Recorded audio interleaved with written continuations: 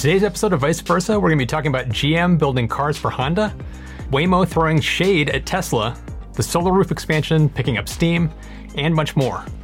And as usual, I am joined by the always insightful Ricky Roy. How you doing, Ricky?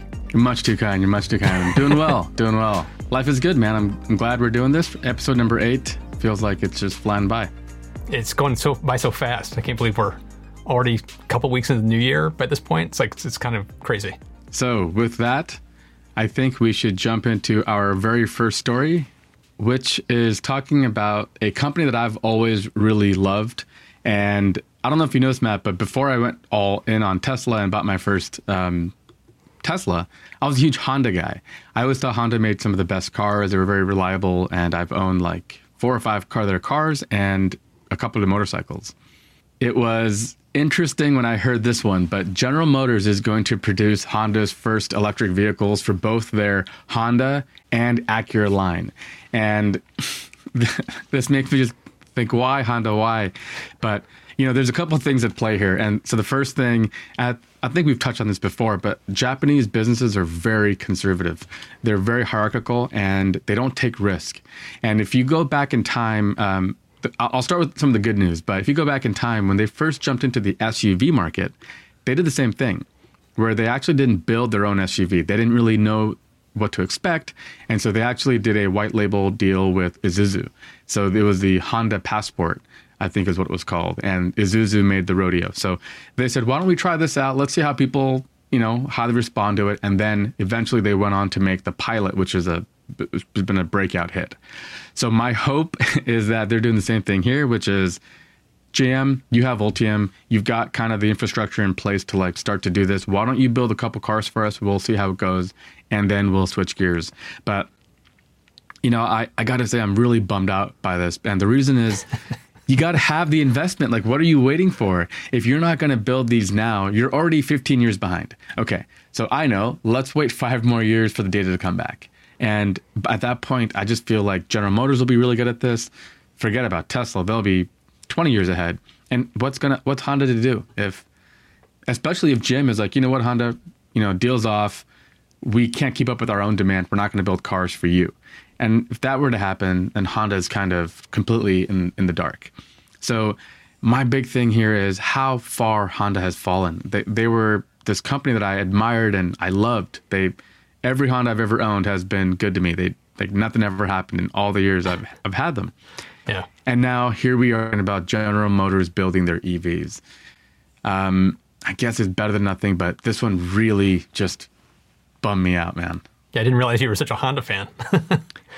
Yeah, for me, I don't have that tie to the Honda brand, but I have a huge amount of respect for them. I mean, they're one of the major players in the industry. So this story for me it's a double-edged sword. It's like on one side, that's really great news for GM. It's like they're becoming a major player in the EV space, and their Ultium platform really looks promising to me. And this, to me, shows that there's some real value there for not just GM, but for the broader market. So it's like, you go GM, this is them. They're like one of the only companies that's actually doing things like building out gigafactories. It's like they're building their own gigafactories. They're starting to go pretty deep into EV production.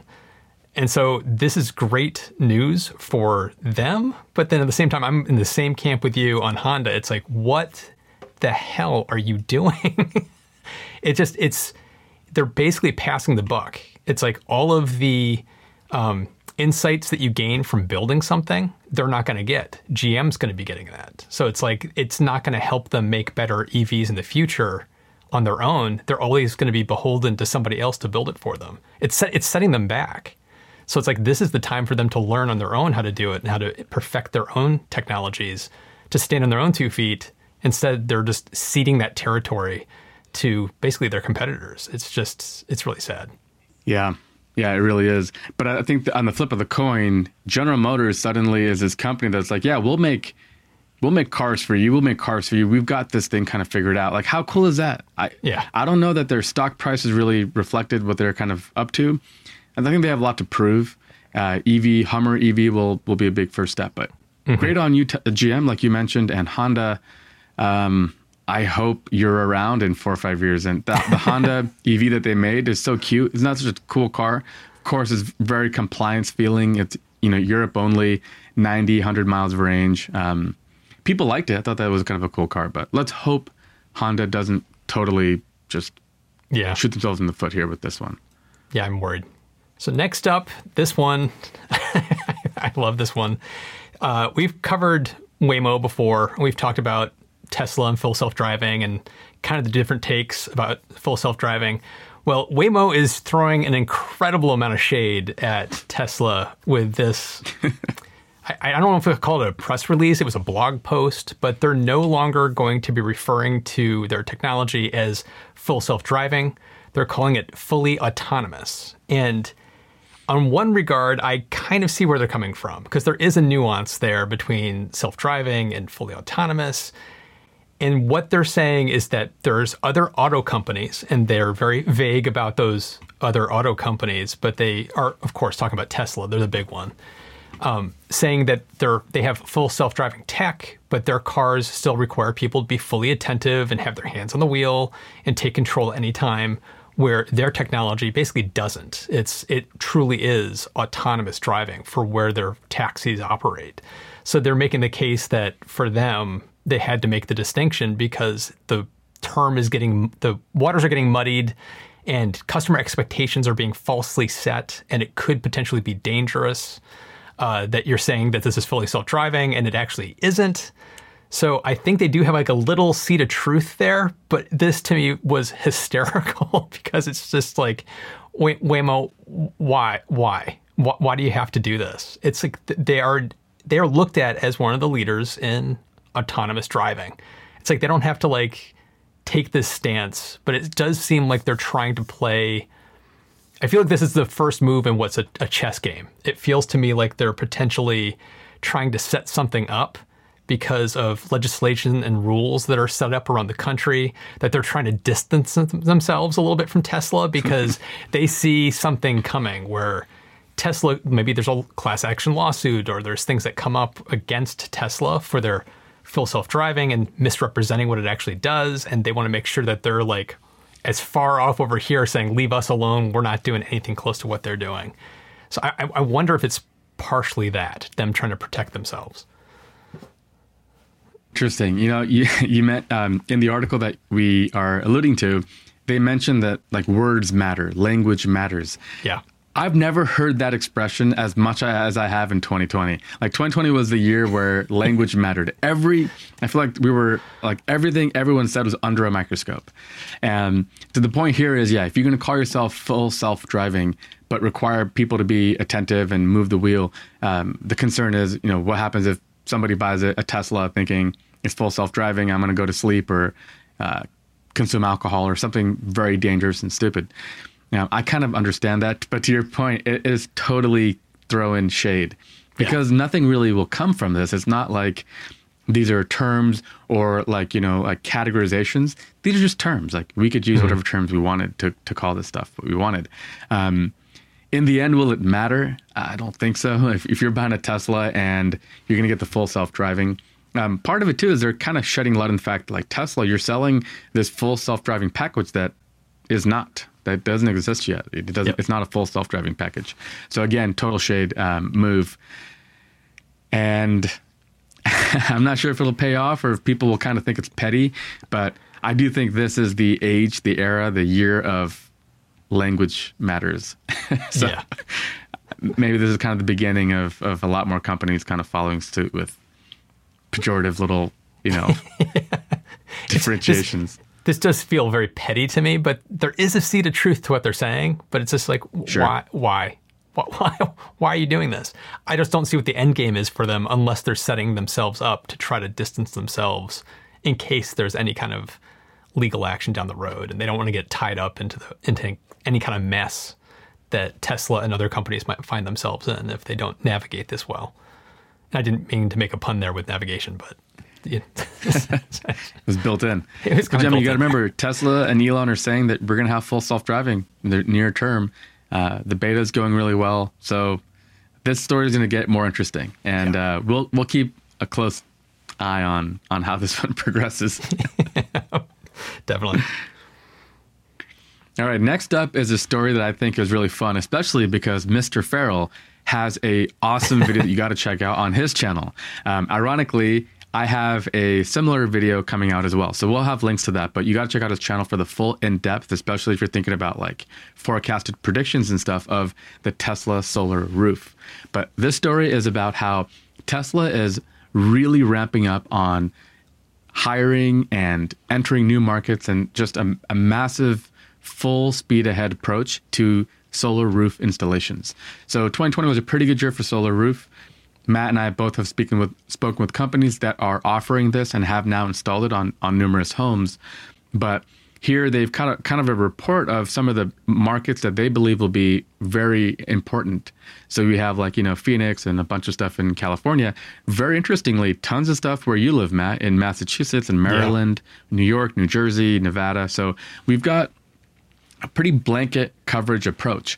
This story is really interesting if you're a Tesla investor, because Elon has called the solar roof like the next big thing, this big money-making item. And I got to say, I agree. The CEO that I spoke with, and in your video, the video that some of the B-roll that you showed, it is utterly stunning. Yes, and if you had the money, if it worked out right for you, there's no equivalent. And in Matt's video, Matt mentioned some of the competitors, and they're not even close in terms of price. Like Tesla beats them on price, but really fascinating. And I think this might be the year that solar roof goes mainstream. Where have I heard that before? Which is Matt's video. But I agree with you, man. Your timing was incredible with this one, and all the job postings and just how they're investing in this, I think is a massive part of their plan for 2021. Yeah, a lot of the comments on that video were, I want to get one, but it's not in my area, or I put in an order and I've been waiting a year.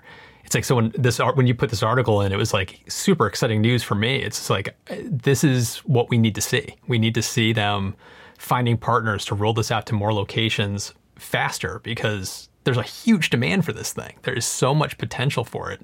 And like you said, it's gorgeous. It's like the other options that are on the market, they're fine, but I don't know if you've looked at them closely. One of them I think is just downright ugly. It's like, it's not a good looking roof at all. And it's like Tesla's the best looking one of the bunch because it looks the least like a solar tile. It's like, it looks more like a roofing tile, and it's a beautiful roofing tile. So it's like they have a winning product on their hands. All they have to do is ramp it up and get it out there. And I think they're going to have a huge, huge hit. So it's really exciting to see the news that they're ramping up, getting partners on board to help them get them installed in people's homes. I completely agree. This is a really fast. I wish I could get it, but I have a concrete. I have like 100-year roof, so I mean, it wouldn't be prudent for me to do so. But I really wish I could get it, because one thing people I don't think entirely understand is Tesla doesn't make the panels that they sell if you get the retrofit solar. They license it out to companies like QCell and some others. But this is their first actual solar product. And again, you got to give them credit for not investing in an area that didn't make sense. Like, for example, could you imagine if Tesla made a traditional solar panel? Why? Are you going to try to compete with all those Chinese manufacturers that have full-scale production? Probably not. But this now, and it's gone through iterations. We're on V3, right? Is that right? Mm-hmm. So this has taken them a while to figure out. And it really comes down to, like, can you mass produce it? Can it be on cost? And how easy is it modular? And how easy is it to change out? In your video and in the CEO that I spoke with, I think they both live in really harsh climate regions. I think you did too. Yeah. It was 75 degrees here today. But hail and stuff, if something bad happens, like how easily could you pop out one tile and have it changed out? Incredible what they've come up with here. So the beauty of it too is remarkable. It's all the little flashings and all the little pieces around it, the vent in your attic and everything gets changed out, and it has a matching uniform look.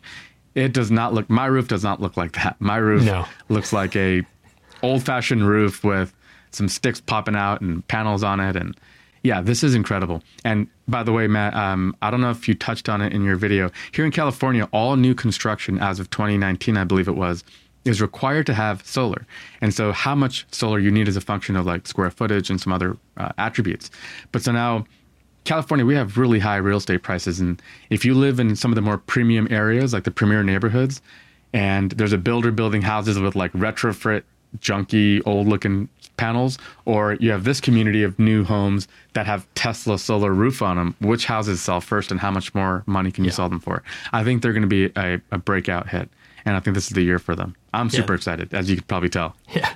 The only downside is, like, first they have to get the rollout going. The second thing is they have to continue to drop those prices, because it still is very expensive. And the gentleman I interviewed, Eric Weddle, he pointed out to me in the conversation that if you own a house that's $200,000 out in the middle of Nebraska, you're not going to want to spend $100,000 on your roof. But if you live in Colorado and you're Denver and you have a house that's $750,000, $100,000 in your roof makes a lot of sense. So it's like there's a value equation going on there. So until that roof product gets even cheaper still, it's going to still be a niche product in the broader market, but it's still going to make a huge dent, and it can be a huge seller for Tesla.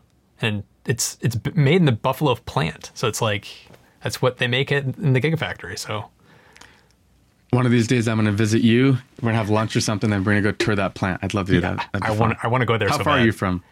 It's about a far, right? 6 to 7 hour drive from here, actually. Okay, that's pretty far. Yeah.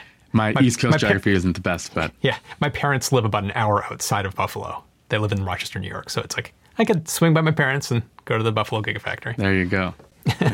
But I will say one thing. This is a new endeavor for Tesla, and it requires roofing experience. Like, you're not just... Like, for example, the gentleman I spoke with, he acquired a roofing company. That was his way to get into the market, because he didn't feel he had enough expertise and enough, training and everything required to enter this market. So they acquired a roofing company. This is a roofing product. You have to learn about flashing and footings and all that goes into a roofing product. So you got to be patient, I think, a little bit, and bear in mind that this is a new thing. The gentleman also mentioned that currently half of his jobs are Tesla paying him to remove the old roof and prepare it, and then Tesla's guys come in and finish the job. The other half is he does the entire thing. So there's a lot of moving parts to this, and the service aspect is probably what Tesla's the least good at, to be honest with you. I think they make great products, but the service part is it's an evolutionary thing, and they're going to get better, and so keep that in mind. And also remember that you might get it installed from Tesla, but it might be from third-party people, like the person you spoke with or the person I spoke with. But it's all the same roof, and so be excited. Yeah, definitely. All right, so next up is Massachusetts passing a sweeping climate change bill. The reason I put this in here was not just because it's where I live, but I wanted to talk more broadly about how in the United States we haven't had a cohesive federal strategy towards climate change, where in the EU they have a EU strategy for climate change that's impacting all the countries. And over here, states are having to take it upon themselves to make these changes. And California is like the leader of this in the country. And then a close second is Massachusetts. And so we talked more recently about how California just passed that was an executive order where cars are going to have to be electric by 2035. Right. As part of this massive bill that Massachusetts has passed, it's the same thing. It's like in Massachusetts, cars will have to be electric by 2035. And the other things that they put in here are it's tons of stuff. There's the state's going to be net zero by 2050. And leading up to that, every 5 years, there's new regulations going into place to step our way up to that.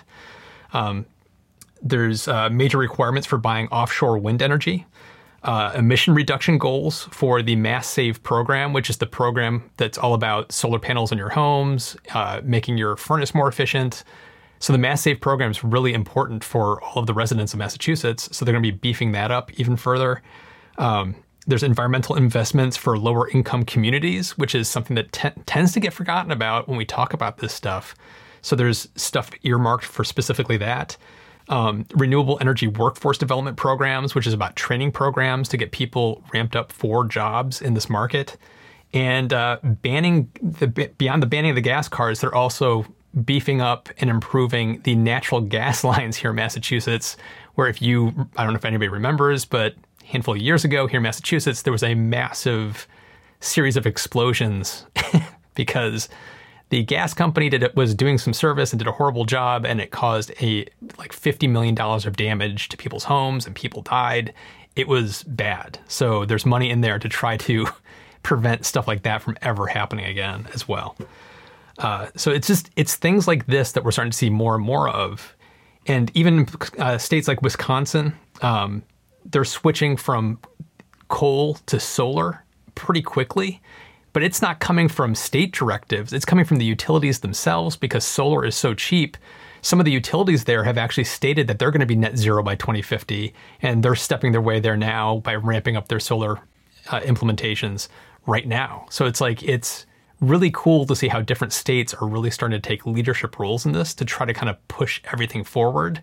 It's like a series of dominoes. It's like you have California, and then you have Massachusetts, and you're probably like New York. You have all these states that start to fall in line. So even without the federal strategy, there's going to kind of be a groundswell moving. And here in the U.S., we've made some news recently with some stuff happening here that's not so great. But with the new administration coming in, there's going to be some actual federal guidance on environmental stuff as well. So it's like there's going to be a lot of movement in the next couple of years. There was supposed to be a peaceful transition of power. Is that still happening? Do you know? That's what I was alluding to. But yeah, that's supposed to be happening. But what's kind of cool though is that even without a really cohesive federal plan, that all these kind of states have gone on and done this, and clearly they've been right, because even in places, the Wisconsin story is interesting. I didn't know about that one, but even in places where you don't have any kind of mandate or any kind of government intervention, people are doing it because of pure economics, which is always kind of what we talk about as the winning formula. I'm kind of curious, what do you think? How does it look when the new administration, who've shown that they're way more into renewable energy and sustainability, how do some of these kind of initiatives look, or is there going to be kind of a unifying plan? Because you have more discrete plans that are all a little bit different. Would it make more sense? I kind of think of like legal marijuana. Even though marijuana here in California is legal, I believe it is there as well. It is too. You can't, but it's not federally legal, which means that if you're a dispensary, you can't put the money into a bank because it's not legal federal. It's absurd. I mean, it's the kind of ridiculous stuff that happens when the laws aren't all in line. So here's to hoping that the federal and the states can all kind of get together and put together like common sense practices that help business and consumers too. I think they will. I think a lot of what we're going to see roll out over the next few years is going to be modeled after California and Massachusetts.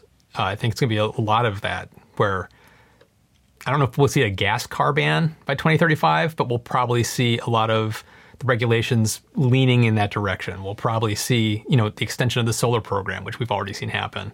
We'll probably see the tax credit for EVs getting beefed back up again, or some kind of incentive program being beefed up around it. So it's like, I think we're going to see a lot of really good movement that's going to kind of force the hand of the states that are dragging their feet, but it's going to be modeled after what we're seeing other states already doing. Yeah. I think yesterday was a tough day for probably everybody. I think you guys don't know what we're talking about. It was tough. But even all the while, I was kind of watching the news or watching the stock market to see, like what's happening. And I will say, like, just sustainable energy or renewable energy kind of stocks, or people who work in that landscape, all those stocks are on a tear right now. They're all-time highs and doing really well. It kind of shows you like where the future is headed, and especially with like Democrats, soon to be in office and also in the Senate and stuff. There's kind of a groundswell, and I think we'll all benefit from that. All right, are we already on number 5? Final story? Is this the final story? I think this is the final story. Wow, how quickly the time flies. All right, this one is also really cool. We had a story on the board to talk about Tesla reaching an all-time high. What's funny is the article that we were reading when we put it on the board was out of date already, because now they're at an all-time high, and there just seems to be no end in sight. There was a funny gentleman on Twitter who mentioned, normally you want to buy low and sell high, but I think with Tesla, you just buy high and sell high. Yeah, maybe that's the economics of Tesla. But this story is about how they've already sold out on all of the available Model Y inventory that they had for China. So the Tesla Model Y is officially being manufactured in Shanghai, China, Gigafactory, which is already pretty cool, especially if you're watching those numbers as in terms of 500,000 deliveries in 2019 and how to get to 1 million. Well, the Gigafactory in Shanghai is going to be a big part of that. And they're already making threes. They have been for a while. the Ys that they're making, they're still ramping up. So they're not at full rate production. But the ones that they're making have already been sold. They're all sold out. So now if you were to buy one today, the delivery date would be in Q2. Pretty amazing that they're already doing this, that they've already gotten the car up to speed and that they've ramped up production. What actually I think made me want to put this story on the board is the margin on this car. I was reading an article that says the margin is around 29%, which is a ludicrous number. That is not automotive territory. Like we're talking like iPhone territory almost, like Apple luxury product territory, which is not what the other brands are seeing. And I think part of it is labor efficiency improvements there in China, raw good, just everything. All the costs I think are lower, and as a result, the margins are probably even higher for these Model Ys in China. So Shanghai not only is the biggest car market, but I think if for the companies that are producing cars there, it's going to prove to be the most lucrative and most profitable as well. So this is the sort of news that I think will propel Tesla stock in the 2020-21 year and how they reach that 1 million delivery mark, which might be possible. I think it's more than possible. I think they're going to do it. I don't know if you saw, Ben Sullins actually did a recent video where he broke down his predictions of what they're going to be able to do. And he basically was showing how they're going to do it. While this specific story is really exciting news, and it shows this huge demand in China, there is not to be a Debbie Downer, the whole thing of this is just ramping up. We don't know exactly how many they were selling for their Q1 numbers. It could have been 5,000 or 10,000 units, and that's all it was. So that's not that many. But at the same time, it does show that there is incredible demand that's like pent up demand that's going to satisfy whatever they can produce, most likely in China. So they're going to hit that million. They're going to hit that million with no problem once they get everything kind of ramped up to full speed. It's between Germany, between China, Austin. It's like they're ramping up so fast. It's that exponential growth curve that we're seeing where they're going to probably be doubling their output year after year for a little while. It's what we saw on the iPhone. Like when the iPhone first became a thing, it was the same thing. It was like this exponential growth curve. It's going to be really exciting to see what happens over the next few years. Absolutely, man. But what's crazy is Apple wasn't trading at $700 billion when they had that moment. So, I mean, that's the crazy part. Are we talking like a $3 trillion company in 8 years or something? And it's absurd. By the way, the one thing, just the final point I wanted to make with this one was the high margins should be like the siren call to all these legacy makers to take your hand at EVs like Honda, rip up that contract, get to work, build an EV, build hundreds of them. Because even though there might be higher capital investment up front, the CapEx is going to be high. If on the back end, you can see 29% gross margin, come on, no Honda is making that right now. So it's insane. Ditch the dealer network, sell direct, make EVs, and your investors will love you. Although maybe 2 years from now or 3 years from now, there might be a transitional period, but long term, I think you'd be better off. Well, the flip side of this, like this is we're watching a huge success story of Tesla starting from nothing, struggling for years and really taking off. And for a flip side of that story, you actually have a new channel where you made this great video about the history of the DeLorean, which is another one of those cars. A car company that came out and had all the buzz. Everyone was super excited about it. And the way they flamed out was so unique and so spectacular. And I just want to let everybody know, you got to go check out his new channel because it's a great video breaking down the DeLorean. It's so cool. Man, I'm such a bad promoter. We talked about this and I was going to promote this new channel. I totally forgot about it. Thank you, Matt, for reminding me. But yes, I've been thinking about how to move forward with my channel because I think it's the response to the different things I've tried have been a little bit tricky. So I've decided for my storytelling, which I love telling a great story, we're going to talk about the history, the rise and fall of companies on a new channel that I created called Good Company. And I'll put a link in the description. Our first episode is out. It's on DeLorean. FBI stings and operations and cocaine. Yeah, it's an incredible story. Cocaine. It involves cocaine. Click it just for that. But I mean, it's a great story. I did a video also on Tucker. You remember the Tucker car? Oh, yeah. It was a really cool, innovative car in the 50s. Again, it kind of shows you how hard it used to be to make cars and that there's so much capital investment now. People are just, if you're smart and you have an idea, there is money. And so for any of the entrepreneurs out there, this is a great time to be alive. It really is. This is getting funner and funner. Thank you, all of you guys, for being so active. It makes me feel like people are watching and it feels fun. So thank you for being so active. We love you guys. Thank you for watching. Yeah. We'll see you guys next week. Yeah. If you haven't already, be sure to subscribe to the YouTube channel. We're live every Thursday night at 5 p.m. Pacific, 8 p.m. Eastern. And if you're here live, you can take part in the Q&A that we do after the news. Or if you prefer, you can listen on the go and subscribe to our podcast, which you can find on viceversa.show. And it would be really helpful if you could also give the podcast a rating and a review on the podcast platform of your choice, like Apple Music. It really does help. And thanks again to everyone. We'll see you in the next one.